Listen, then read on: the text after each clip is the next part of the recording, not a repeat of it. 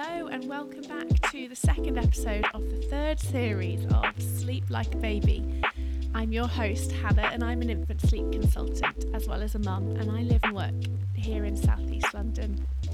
Thank you very much to everyone who's been in touch to say they liked that first episode with Greer. I absolutely loved listening back to it, and it's just really great to be able to share that conversation with you. And in this week's episode, I was really excited. I absolutely loved researching this because I think gender and infant sleep is an area that I don't see a huge amount of discussion on. And I pulled up some really interesting studies and anecdotal reports as well. I spoke to a lot of people on Instagram about their experiences of whether or not gender influences how their child sleeps. I also spoke to a lot of other sleep consultants for their opinions on it. And I think we had a really fascinating conversation, and Kirsty raised some amazing points about how we treat little boys, because ultimately Kirsty Bevan, she co-created this incredible quarterly independent magazine called Sunshine. And essentially the premise is that, if we're going to ditch the patriarchy, make the world a more equal place, then as feminists, we have to talk about how we are raising men in this culture, as well as how we are raising our daughters and our women.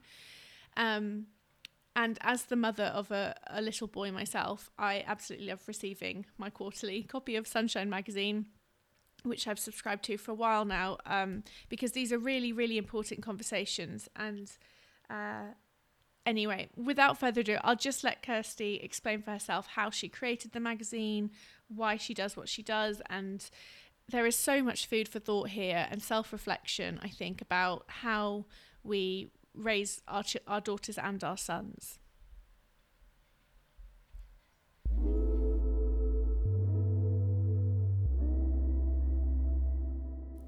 The Sleep Like a Baby podcast is supported by The Octopus Club, the online marketplace where you can buy, sell and give away baby and kids stuff without any hassle. If your home is piling up with toys, clothes and bits of kit that your little one no longer uses, The Octopus Club offers an easy, environmentally friendly way of selling or donating things to other families. And if you're on the hunt for high quality second-hand goods, this is the place for you. Honestly, the stuff on there is gorgeous. Check them out on Instagram or go straight to their website, theoctopusclub.com, to sign up today.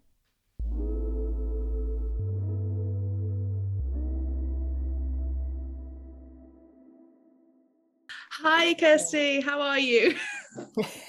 I'm good, thank you. How are you? Well, I'm a little bit flustered there because we had some rather major technical difficulties.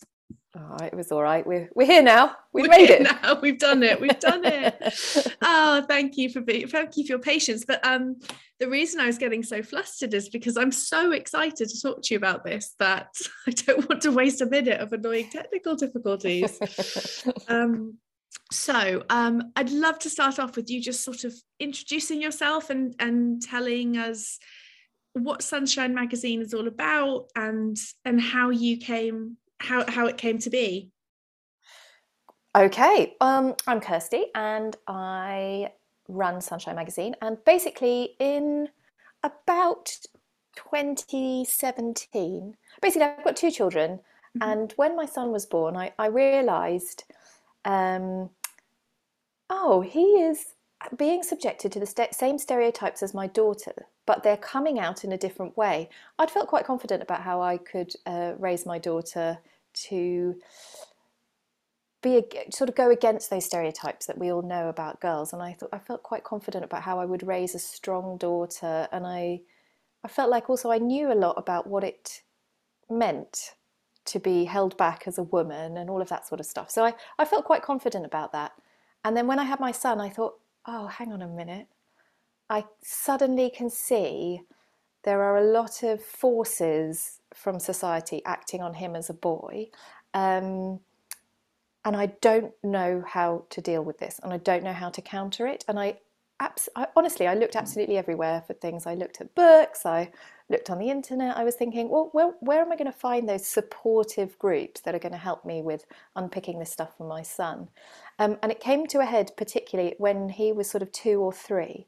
and he basically just wanted to do everything that my daughter did. He wanted to dress like her.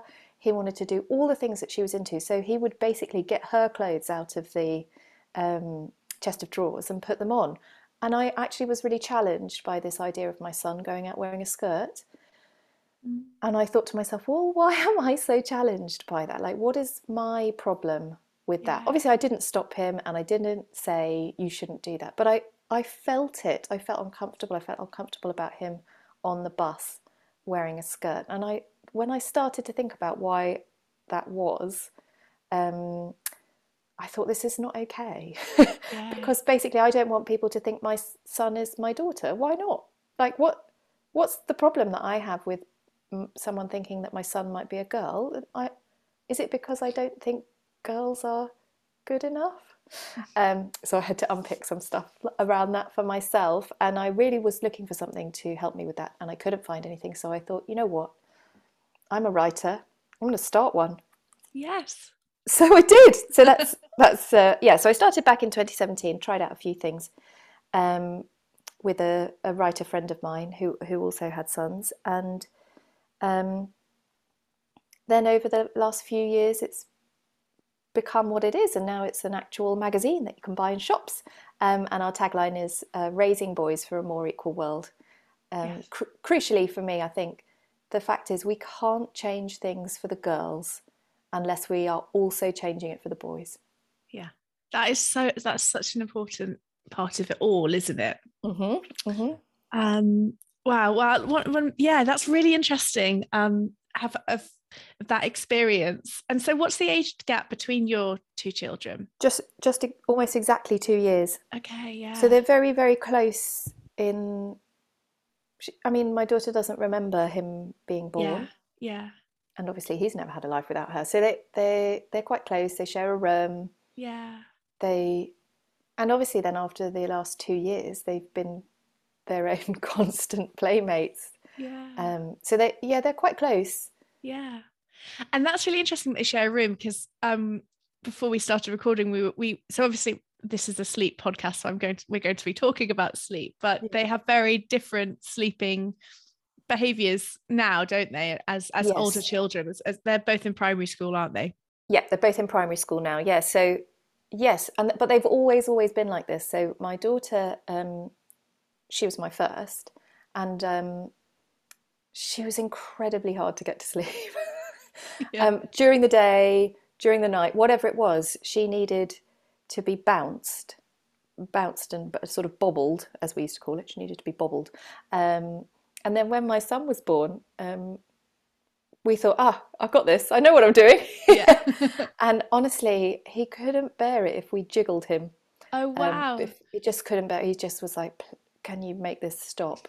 And then we would put him down in his cot and then he'd go to sleep. And we were like, oh, right. See, they're totally different. And they're still the same now. That my son, I've just put him, he gets into bed, puts his head on the pillow, and about 2 minutes later he's gone to sleep. But my daughter, she cannot just nod off like that. It's not her way. It's not my way either. Yes, yeah. And you were saying your partner is a bit more like your son. Oh yeah, he can just fall asleep. Yeah. Yeah. That is a great skill in my. That is a superpower. View. Yeah. Yeah, I need a lot of wind down time. Yeah, it's so interesting, isn't it? I'm such a sleep geek, and that's why I do what I do, because I think it's really, really interesting.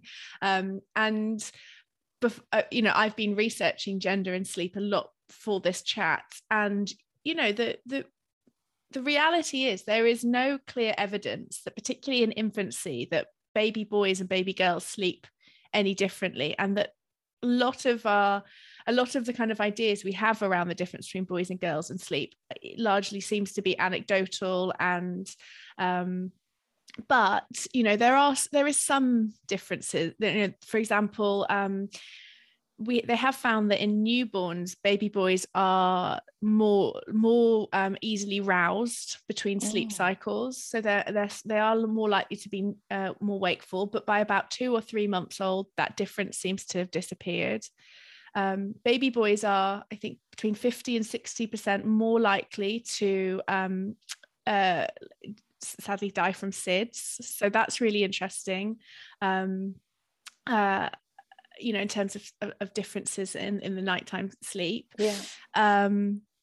But in terms of the actual data of do girls sleep through sooner, or do boys need more sleep, there doesn't seem to be any clear evidence. Although what's interesting at the moment is because obviously now we have there's so much data from apps and technology that is a new source of insight into all kinds of parenting areas, isn't it? And lots of people use apps like Nanit and Huckleberry and all of these things, and so their data is quite interesting. Nanit released some research that found that actually, according to their users at least, so it's not exactly the most robust study, or it's not empirical evidence, but baby girls get, over the course of a month, about 4.5 hours more sleep on average.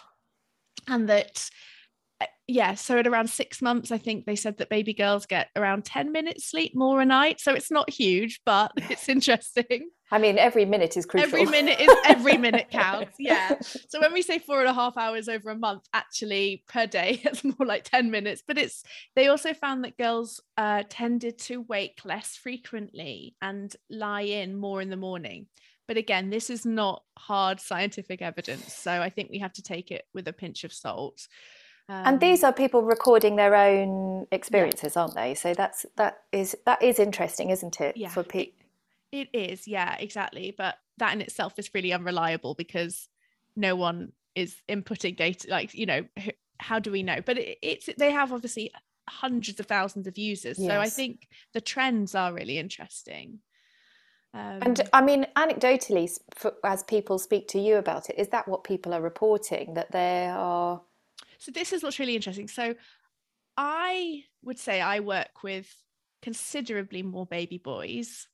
And I would say for every 4 or 5 boys I work with, there's one girl. And sometimes I'll have a month where I'm only working with boys. And then sometimes there'll be like suddenly, there's lots of girls this month. That's interesting. But I think that's because nearly like 99% of my clients come to me via Instagram, and I talk a lot about my own son, and so I wonder if people with sons are drawn to another, like even subconsciously, another parent with a boy. Like I wonder if that's a part of it, because I asked some other sleep consultants what their experiences with gender was, and it was really varied. So a guest actually on this podcast, Charlotte, who did an episode on attachment, she has a little girl, and she said that she works with more girls than boys as a sleep consultant. So I thought that was interesting. I mean, it is fascinating, isn't it? Because I mean, even when I was talking about my story, I was looking for other parents of boys. I was looking for other parents of boys to talk about my experience. So I think there is something in that we're drawn to. We've made these quite rigid divisions between what little girls should be like and what little boys should be like. And therefore we think, even if, like you say, it's a sort of subconscious feeling, but I think we need to have somebody who understands my specific experience. Yeah. And because we've made gender such a big, important part of a child's identity, then I think as parents we are drawn to trying to find people who we think will know something special based on that gender. Whereas actually the older my children get, the more I think, this is just your personalities. Like they're quite complementary personalities, but they've got quite different personalities. And I don't think that the most important thing about them is whether they're a boy or a girl. I think it's actually down to their individual traits, which I don't think I look back, because it is fascinating when you have a tiny baby. I look back now and I think I can see these things that come out in my primary school age children, that they've always been like that. Yes. So I do think it is quite fascinating. But yes, I think I might have been drawn. Had I gone down the route of speaking with you, I think you're right. I think I might have been drawn to somebody who had lots of experience with boys, if that was something that I was feeling concerned about. And certainly when I work with babies, and I mean, I work kind of up to age 3. So I don't see any difference in how they respond to, Hmm. sleep hygiene or routines, or that I don't find that boys need more sleep or less sleep. I find that it's pretty much average in the sense that they are all so unique, Yeah. and I think that temperament is the most important factor when it comes to sleep, or maybe just parenting in general, Yeah. just that they're a person, that there's no Yes. one size fits all, and that it would be a lot easier if there was, if I could just say, here's this perfect sleep routine for a boy and this is what you need to do and blah blah blah blah, and they'll be done. But it doesn't work like that, sadly. No. um but yeah, so I don't see any difference in the girls and boys that I work with, but it's interesting that I do work with more boys. I mean, And I definitely had that feeling when my son was born. A lot of people said, "Oh, it's going to be much harder for you." There was a lot. I think there's a lot of anecdotal. People are like, "Oh, boys need feeding more. yes, They're going to wake up more. yes, They're going to be more hungry." And that can be quite daunting, I mm-hmm. think. Yes, and obviously, so I think that is a really tiny part of maybe the first few months of a boy, is that they do have a slightly higher calorie intake. And That's interesting. what's interesting as well about if for breastfeeding parents is that breast milk differs according to whether you have a boy or a girl, like the fat content and certain nutrients, because it's tailored to your baby. Yeah.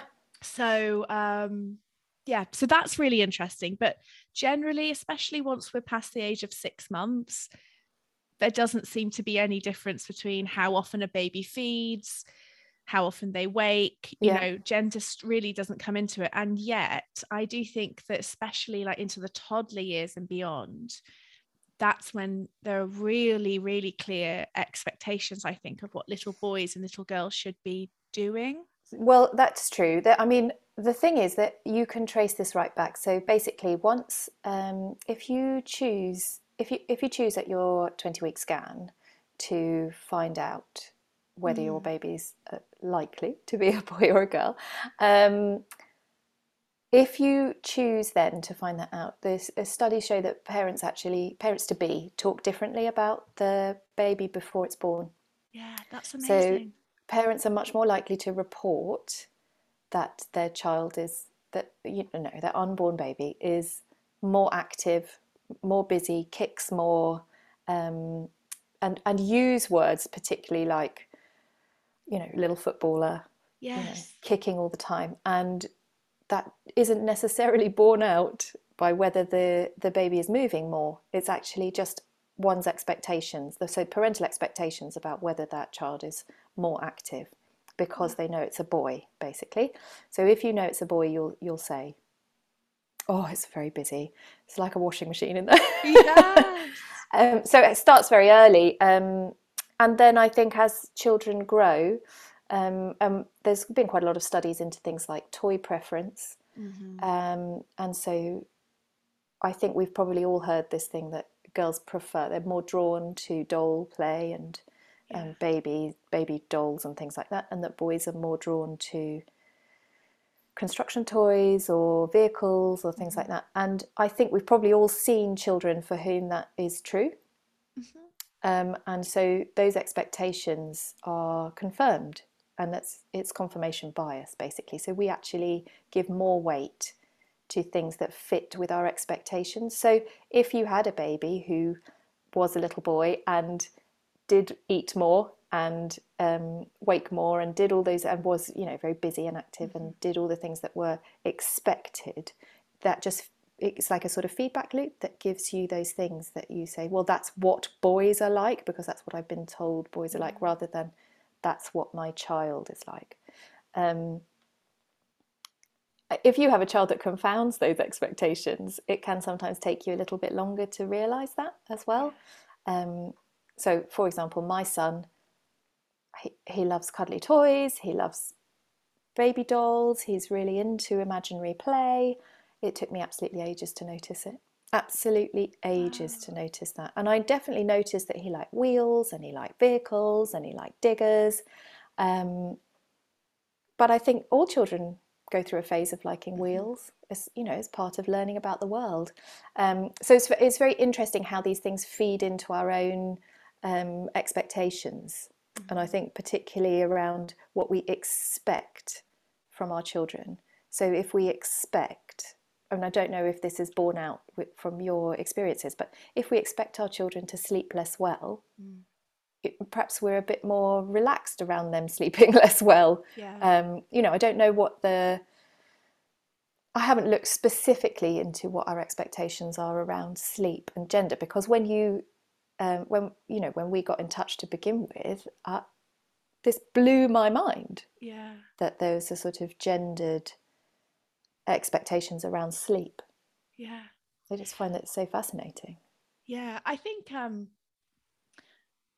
yeah, it's really interesting, isn't it? I think there is maybe this is just my anecdotal observation, but yeah, an assumption that like I think sometimes there's a really big fear of creating like a mummy's boy Mm-hmm. and responding too much and being, sometimes I see that with, well, maybe you should put him down, or oh, you don't want him to, if you kind of cuddle him to sleep or feed on demand or whatever, then he'll be like that forever. And we all know boys that can't live without their mummies, and that's the worst thing. And I think that plays into it around sleep a lot, actually.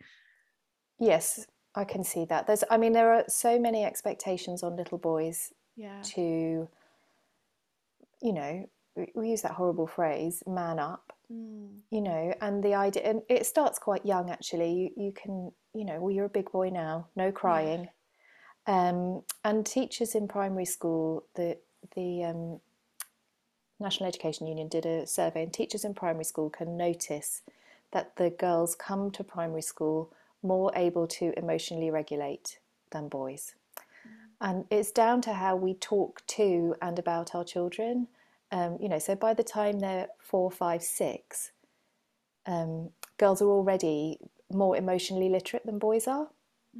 And they have done some studies that show that the language that parents use with their daughters is quite different to the language that they use with their sons. So we're more likely to talk more to girls than we are to boys. And mothers, there was a study where they mic'd up mothers of very little babies, so newborn to, babbling babies, and mothers were more likely to respond with baby talk to a little girl's babbles than a little boy's babbles. Wow. So that sort of response that you're getting as a child, as a baby, does vary by gender. And it goes the other way as well, which is that parents are more likely to play physically with a son than with a daughter. They're more likely to encourage a son to take risks than a daughter. So they're more likely to use the words be careful with their daughters than with their sons. So there's all of these tiny little things which I think we're quite conscious about, we're quite unconscious about, that are affecting our children. And I think this thing about not wanting our sons to be mummy's boys is really damaging. Yeah. Because actually, like you say, if we're not responding to them, not just in general ways, if they're making those little baby babbling noises and we're not responding to that in the same way that we would if they were a girl, that's really fascinating in terms of language acquisition. But if also there's something around, we're being encouraged perhaps societally to not respond to their cues in the night, that must add another layer. Yeah. Of how boys are learning to be in the world. Yeah, exactly. And definitely, I think a really common situation a lot of families find themselves in, I think, once babies are out of their cots and they're kind of walking and talking, and is kind of sort of like coming into a parent's bed at night. Mm-hmm. And I think there is more of a worry that about boys doing that than girls. But maybe that's just my own experience. So That's that's really not, fascinating. yeah. I'm Uh, sure that, I mean, I'm sure you could find a lot of evidence to back that up, that yeah. boys would be more expected to be more self-sufficient. And I think that carries on into, well, into adulthood. Mm. We know we expect young men to be more self-sufficient. We expect them not to have big networks of friends. We Mm-hmm. expect them to, the expectation is for it's very complicated for young men to have close friendships, I think, because that's often not shown in the media that they watch. It's often not talked about in books. You're often watching books where there's a lone adventurer, the lone male Mm-hmm. adventurer. You're Mm. watching TV programs, things like that, rather than a lot of female-driven TV, films, and books they focus a lot on friendships and relationships and all of that sort of stuff. So I think there is this idea that it's very pervasive across our society that boys and men should be sort of self-sufficient in that way, which is extremely damaging, I think. And Really, I'm yeah. sure when we have those feelings, that filters into how we treat our children. It's really Yeah. hard to disrupt this stuff, because none of this is because we're bad. Yeah. It's because that's the world we live in. Yeah. Yeah. And as you were saying, it wasn't until you had your own son and he was behaving in a particular way that you started to really unpick your own sort of really deeply innate feelings about it all. It's Yeah, I mean, yeah. I just honestly, I mean, I'm sure we all experience this. When you have a Yeah. child, it challenges a lot of your own thoughts about who you are Yeah. and who they are and how you now navigate the world. And it was like seeing the world through fresh eyes, really, Yeah. that I sort of started to think, oh, because I'd thought a lot about how, the injustices that women have to face. I thought a lot about that, partly because I'd been facing them myself. Mm-hmm. And obviously, it's not the same for boys and men. And that has to be said. It is, that there are the difficulties that women face in the world are huge. But boys are facing different difficulties. They are also facing, getting a level of privilege Mm-hmm. and a lot of things that they don't have to think about. So they probably don't have to worry too much about what they look like. And you see that in children's clothing, for example, that Mm. boys, clothes made for boys, I should say, rather than boys' clothes, but clothes made for boys tend to be better made. They tend to be bigger, they tend to be more comfortable, and they're made with action and getting dirty Mm-hmm. in mind. And girls' clothes, if you buy the same size, you'll see that girls' clothes are cut smaller, the fabrics are lighter, they're made less well, Mm-hmm. all sorts of things. They are just made to look at rather than to play in. And that's a really subtle message that our kids get really early on. So I'm not saying that the problems for boys and for girls are the same, but they are two sides of the same coin. And Mm-hmm. it comes out in the way, in the end, and as teenagers, for example, Childline are much more likely to receive calls from girls than they are from boys. Mm. So the number one thing that young people ring Childline about is their mental health, and you know even so far as having suicidal thoughts. So girls are much more likely to reach out to Childline and ask for help, but boys are disproportionately more likely to actually die by suicide. So it's really important that we think about these things where um, we need to empower our sons in a way to do things that girls might think of as a little bit more natural, like ask for help, Mm-hmm. talk to somebody, forge a connection with Mm. somebody if you need it. And that does come back to these really early years, you know, early months where, we shouldn't feel bad about wanting a connection with our child. Mm-hmm. We shouldn't feel bad, in my opinion, about wanting to keep them close. And there's nothing wrong with mummies having a nice connection with their children. Like, it's Yeah. such a weird thing Yeah. to suggest, you know, that having a connection with your parents is a bad thing. I know, isn't it? And I think this is where so much conflict comes from, in, you know, internal conflict for parents, because your instinct is to keep your child close, is to meet their emotional needs, and yet so much of society tells us that that is a problem, that you're either making a rod for your own back, or you're stopping them sleeping if you don't kind of push them to independence perhaps before they're ready in most cases, or that you're or that you are, if you're mollycoddling, you're creating problems. I think that's where so much guilt and internal conflict really comes from, is It's this idea. it's complicated, isn't it? Because you know, a lot of the things that we do now are quite recently normal. Yes. You know, the idea of the family bed, for example. I mean, that's just normal for people across the world. You know, a culture of kids sleeping in the same room as their parents, or, you know, being in the same bed, or being in the same bed as each other. That is probably how we are meant to be. I mean, that's my feeling from looking at how other cultures raise their children. And actually, it's hard. I really remember we had a co-sleeping cot.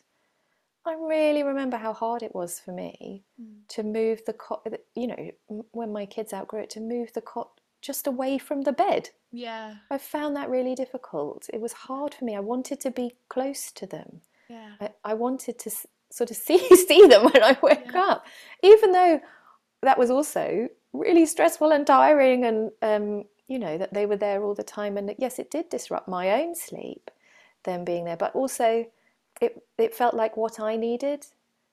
And my kids still come into us, not very often these days, but they, you know, they come padding in. Yeah.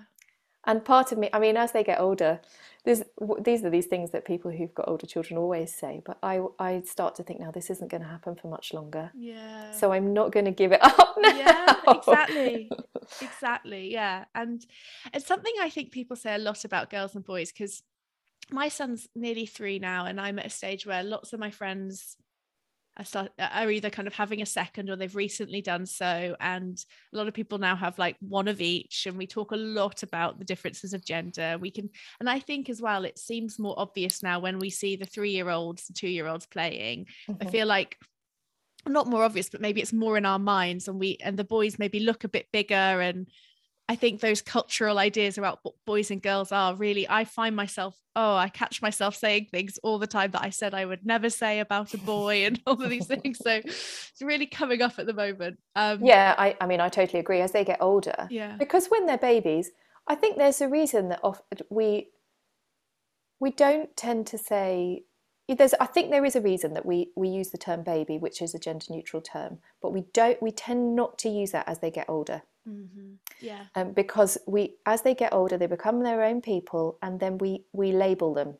Mm-hmm. And I think we tend not to quite so much when they're babies. So you might actually say, "Oh, I just need to go and get something for the baby."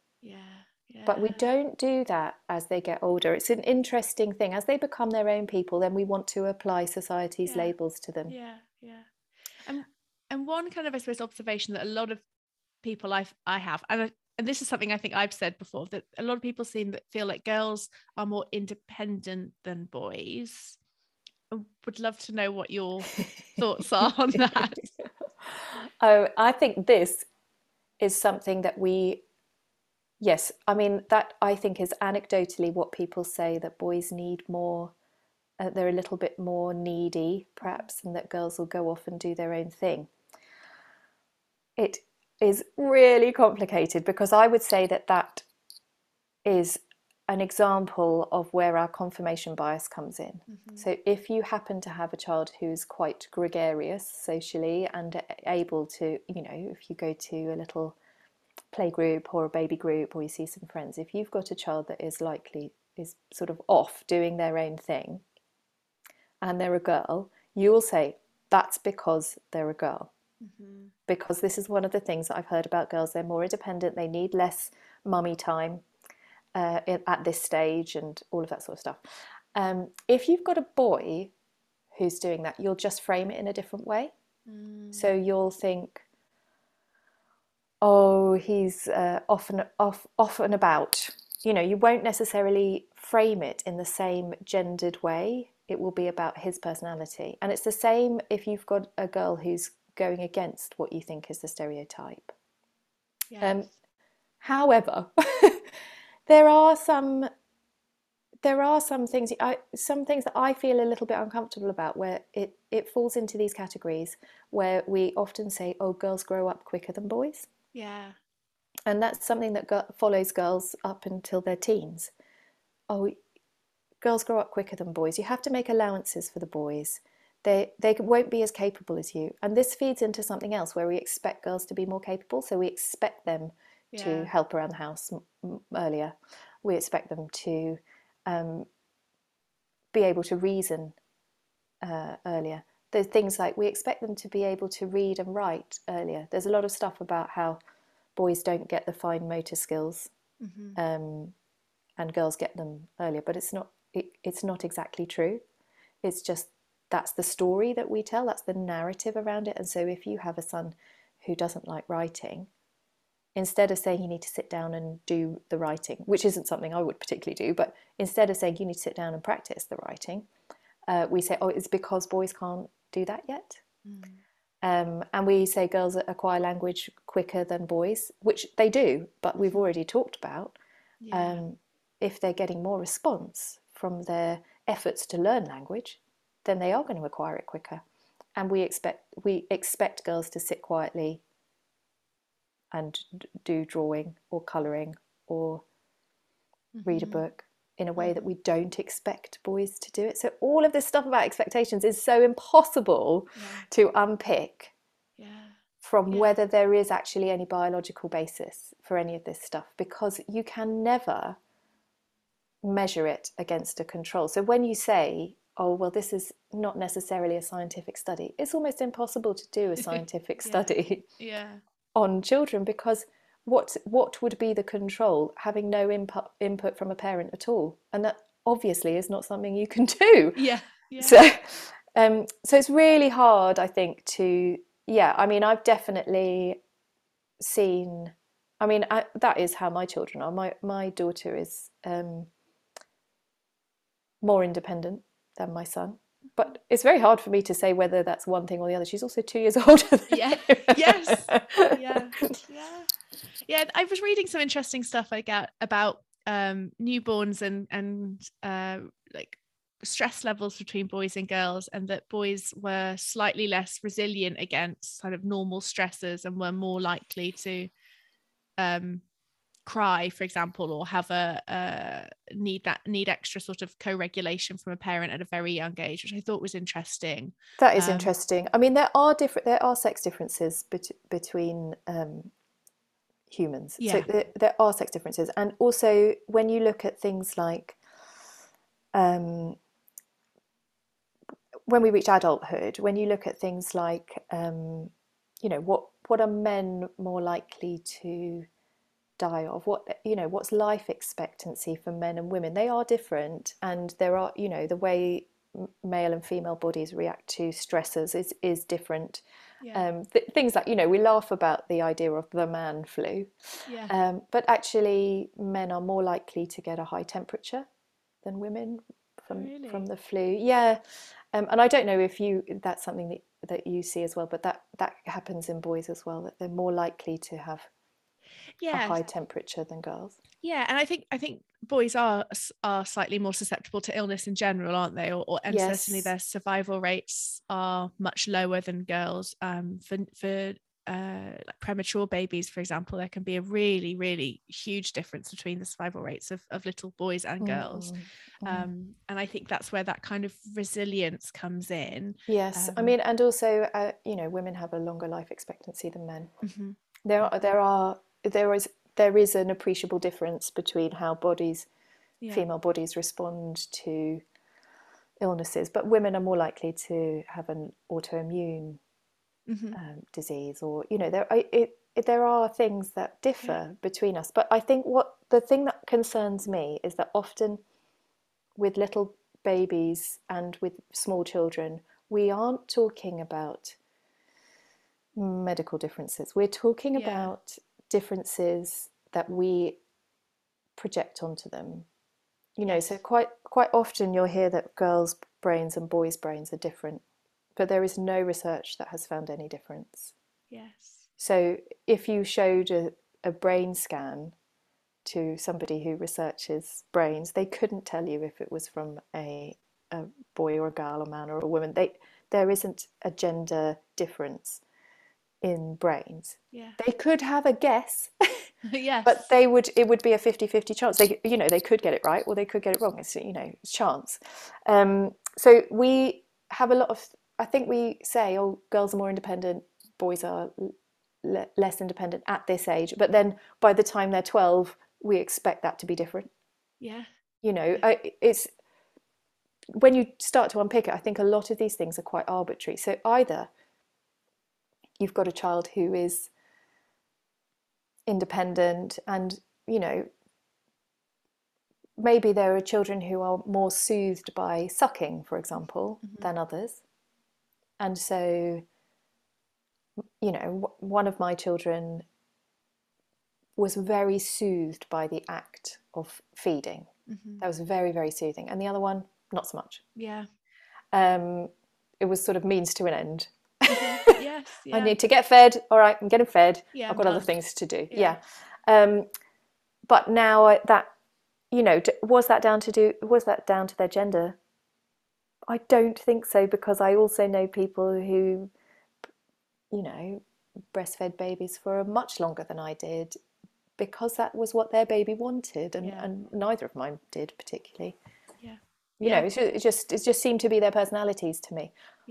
I thought it was interesting what you said about having one of each, because obviously I have one of each, and then that gives me the opportunity, I think, to say, well, you're going against type here, and so how does that fit with my expectations about the world? And I think it's more complicated if you have one child or children of the same gender, because then I think your feedback loop gets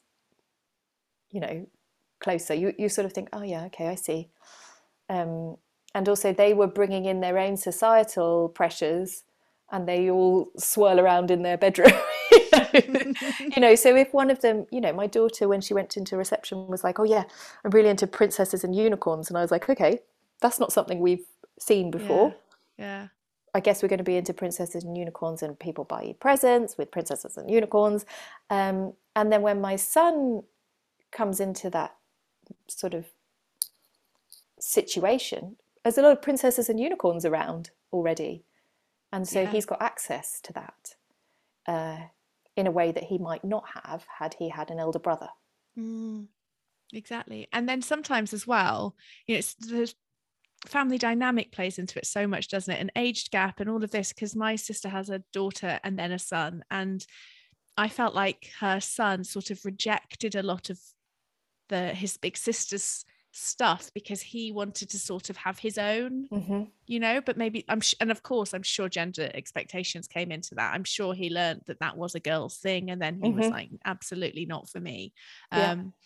It's so interesting. And I was thinking about what you said about people thinking your son wearing kind of girls' things, and that's something I'm experiencing at the moment, because my son has quite long hair, and I don't really like to dress him in like, I dress him in quite neutral clothing, like lots of colors and animals on jumpers. Like I tend not to go for like the dinosaur truck thing, maybe just out of stubbornness, because I just feel it's a bit, not that I have a problem with those things. He does have clothes with dinosaurs, but I just don't want to sort of push that onto him because of his gender. And so And he's also, I think, got quite a pretty face, but then he's a 2-year-old, so they've all got quite pretty faces. But anyway, I think with the long luscious hair and sort of colourful clothes, he does get mistaken for a girl a lot.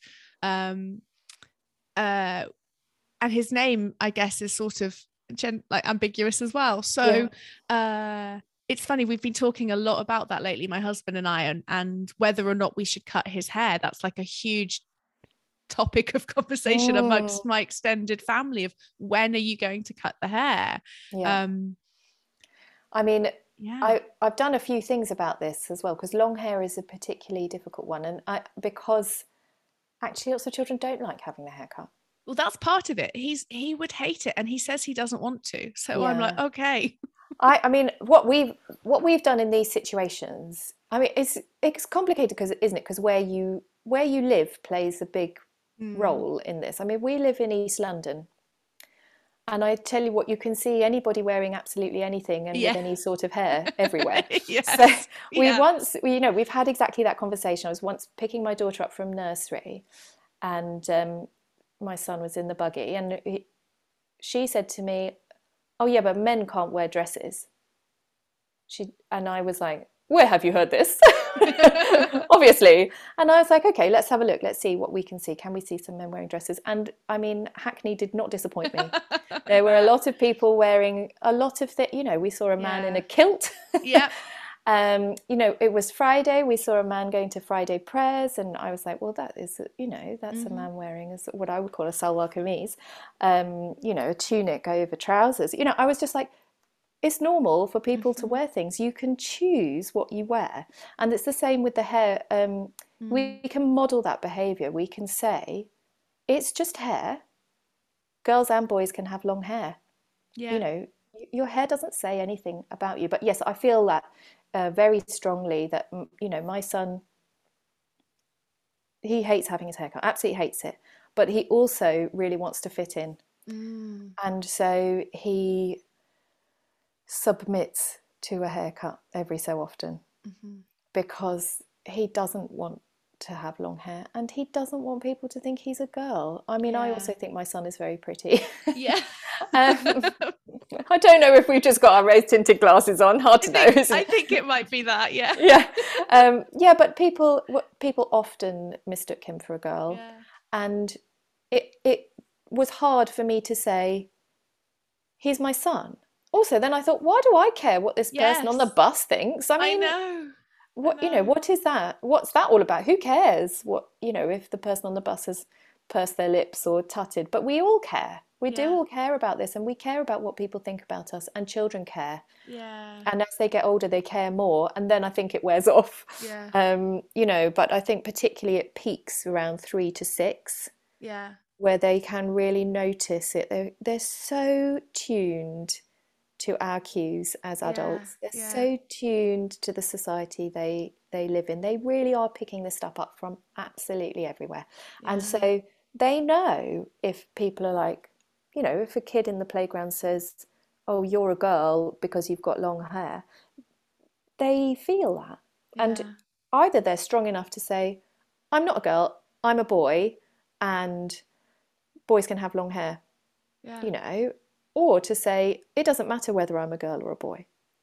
Like, there's quite a lot of complexity around this. And I think part of the problem is that we've created these really strict rules that we expect our children to conform to. And so they're just trying to work out, where do I fit in the rules? What are the rules? There's a lot of rules around being a boy and being a girl.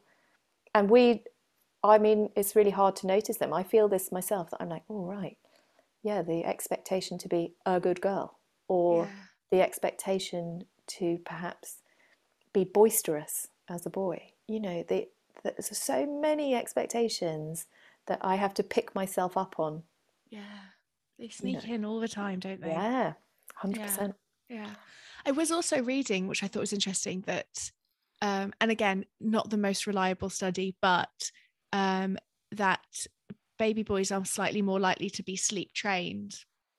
And when I was looking in some like sleep training like Facebook groups saying, and I noticed that most of the parents having problems and saying, oh, this isn't working, why does we're having baby boys as well, which I think is, it goes so deep, doesn't it, from Mm.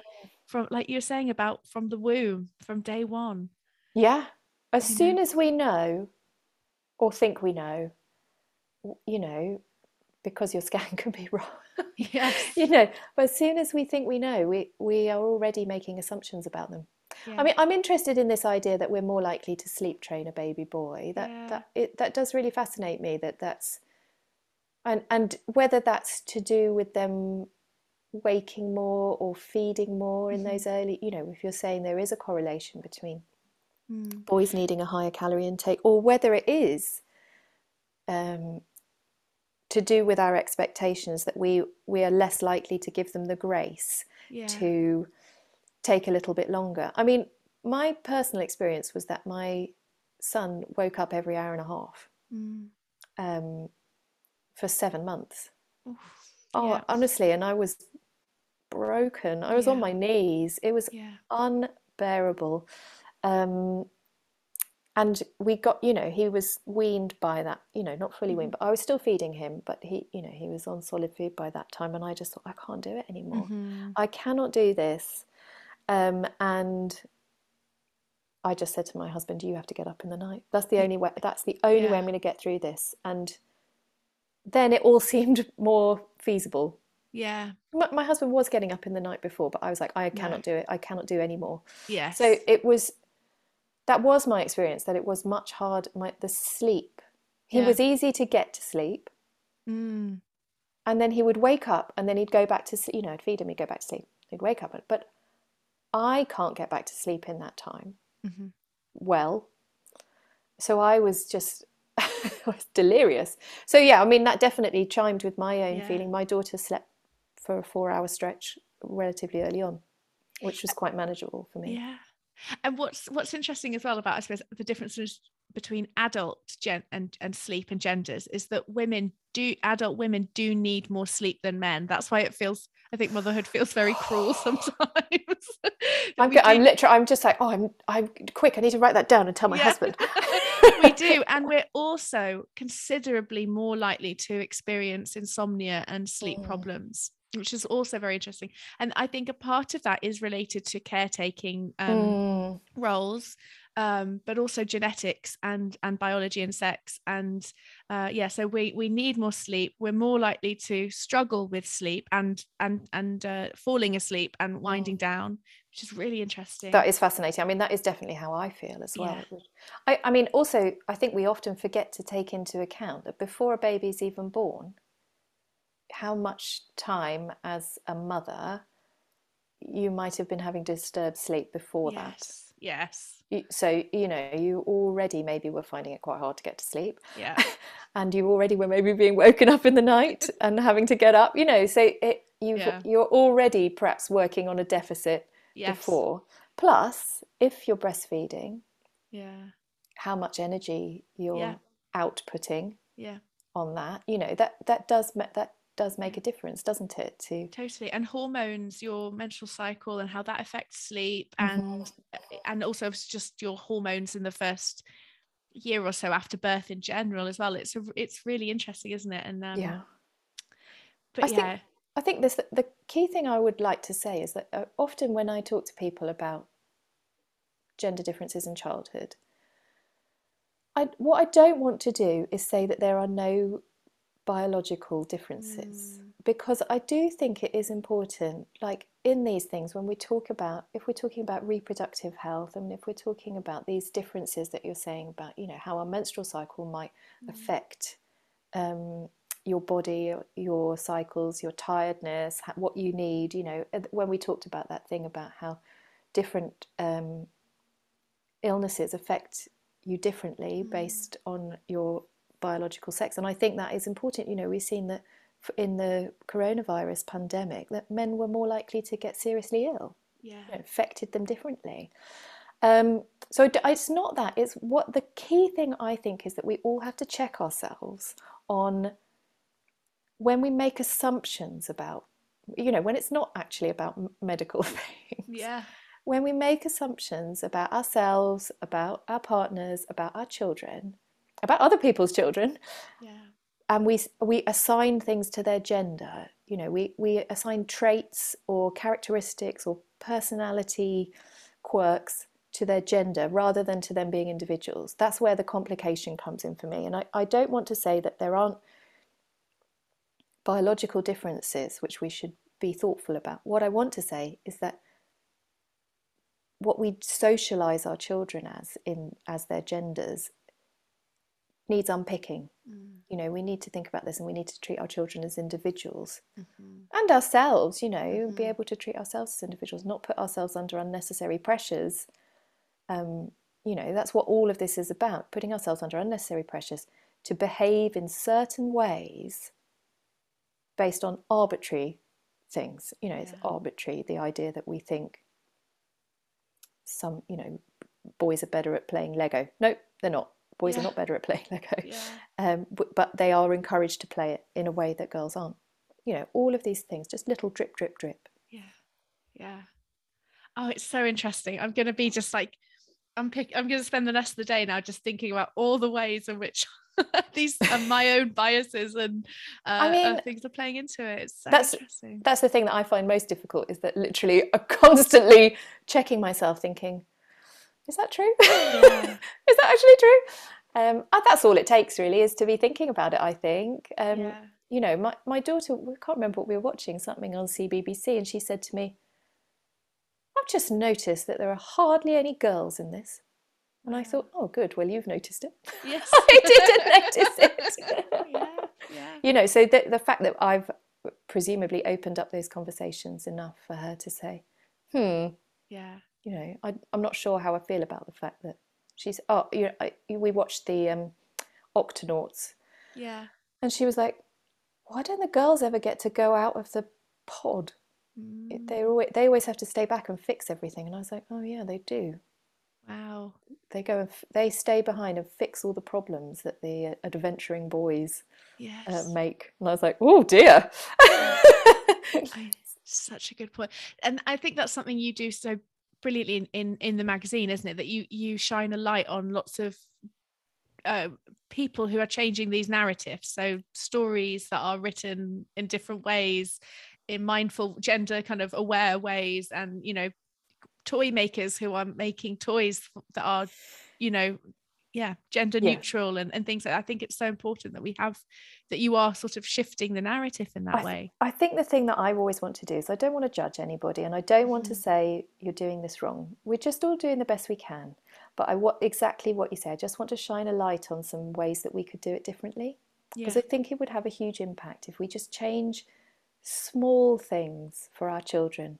It could have a huge impact on how they grow up. You know, I don't want my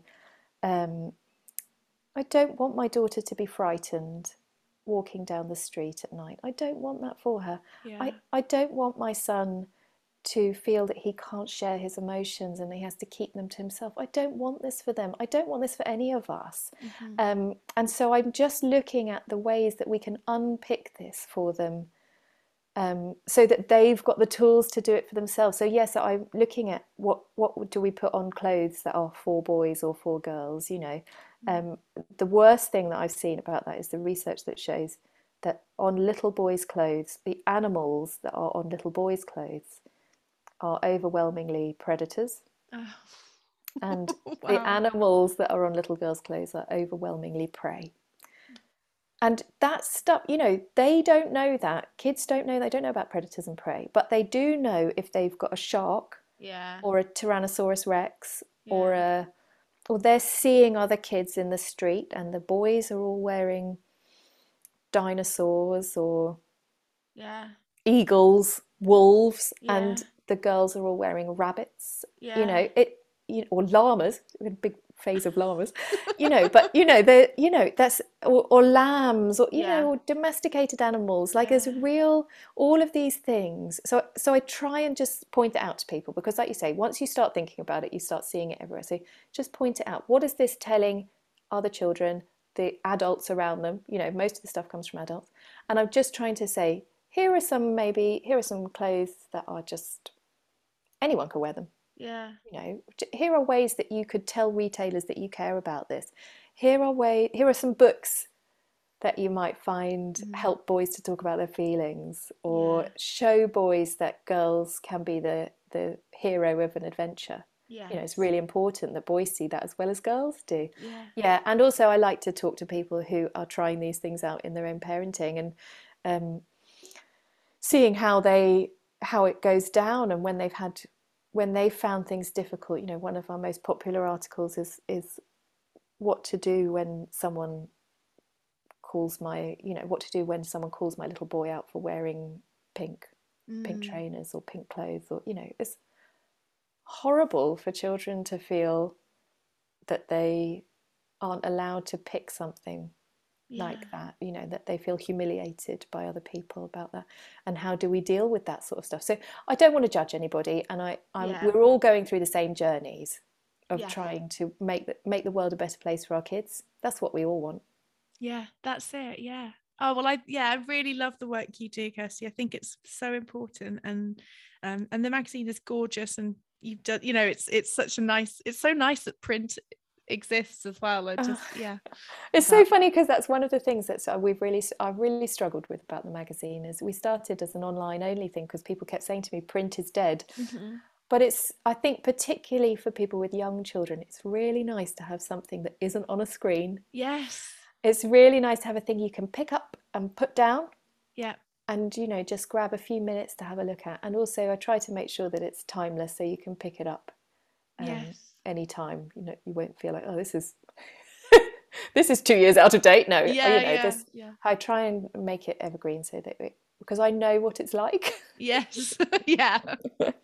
Yeah. No, I love it. I'm a former Oh, thank PR, you. so I love print. I think Oh it's so yeah, important. yeah, yeah, yeah. Um, well, thank you so much for giving so much of your time today, and it's been so interesting, and my mind is going to be full of questions all day that I want to ask you next. So Thank you thank so you much. so Honestly, much. the same here. I've really enjoyed hearing about this, because it's, Yeah, like I said, it's not something I've thought about before, and yeah, I think it's really fascinating. yeah. All Thank right. you. Thank you. Okay. A couple of months after this interview was recorded, I found myself in M&S with my 3-year-old,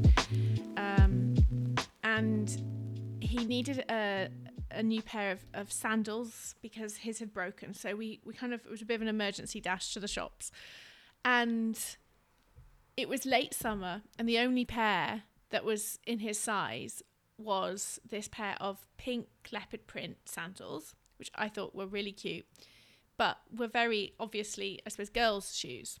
And actually, he didn't know that they were the only pair in his size, but he went immediately to them. Now, I'm rather partial to a bit of leopard print myself, so it's a print he's familiar with, and something that he wears himself. But he really liked them. He picked them up, and he just was like, I want these are great.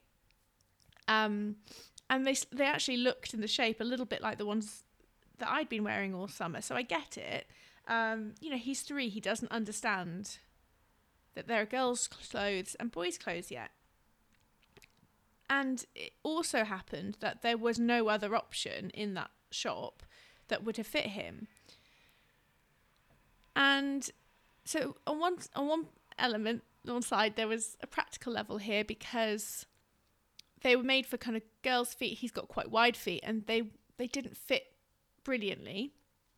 So I kind of started to say, without even really thinking, like, no, we can't have these aren't quite right. But actually, the way that they're made, they were kind of Velcro, so they actually stretched to any width of foot size. It didn't really matter.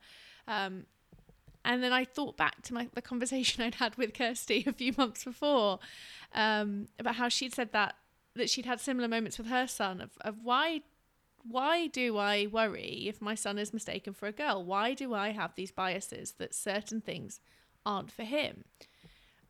What is that going on internally? And it was really interesting, because I had no reason why he wouldn't wear those shoes. He's at an age where I didn't think he hasn't been picked on for wearing them. The other kids don't get it. It's summer. They're just going to wear them for a couple of months, and they were really cheap. It was in the sale. So in the end, it was my husband who just was like, why are you making this into a thing? He likes some shoes, they fit, they're affordable. Can we just hurry up and go and pay now?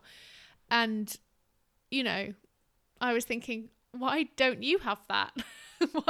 You know, why do I? And I don't know, I guess it's just several decades worth of conditioning. And even though, you know, I've been raised in a particular way and encouraged to not, you know, try not to be sexist, try to be a feminist, all of these things, it's still there, you know, that internal thought process. Anyway, he wears the shoes constantly now. He loves them, and it doesn't really matter, does it? But I would love to know what your thoughts are about gender, and if we said anything that you were like furiously disagreeing with or vehemently nodding your head along with.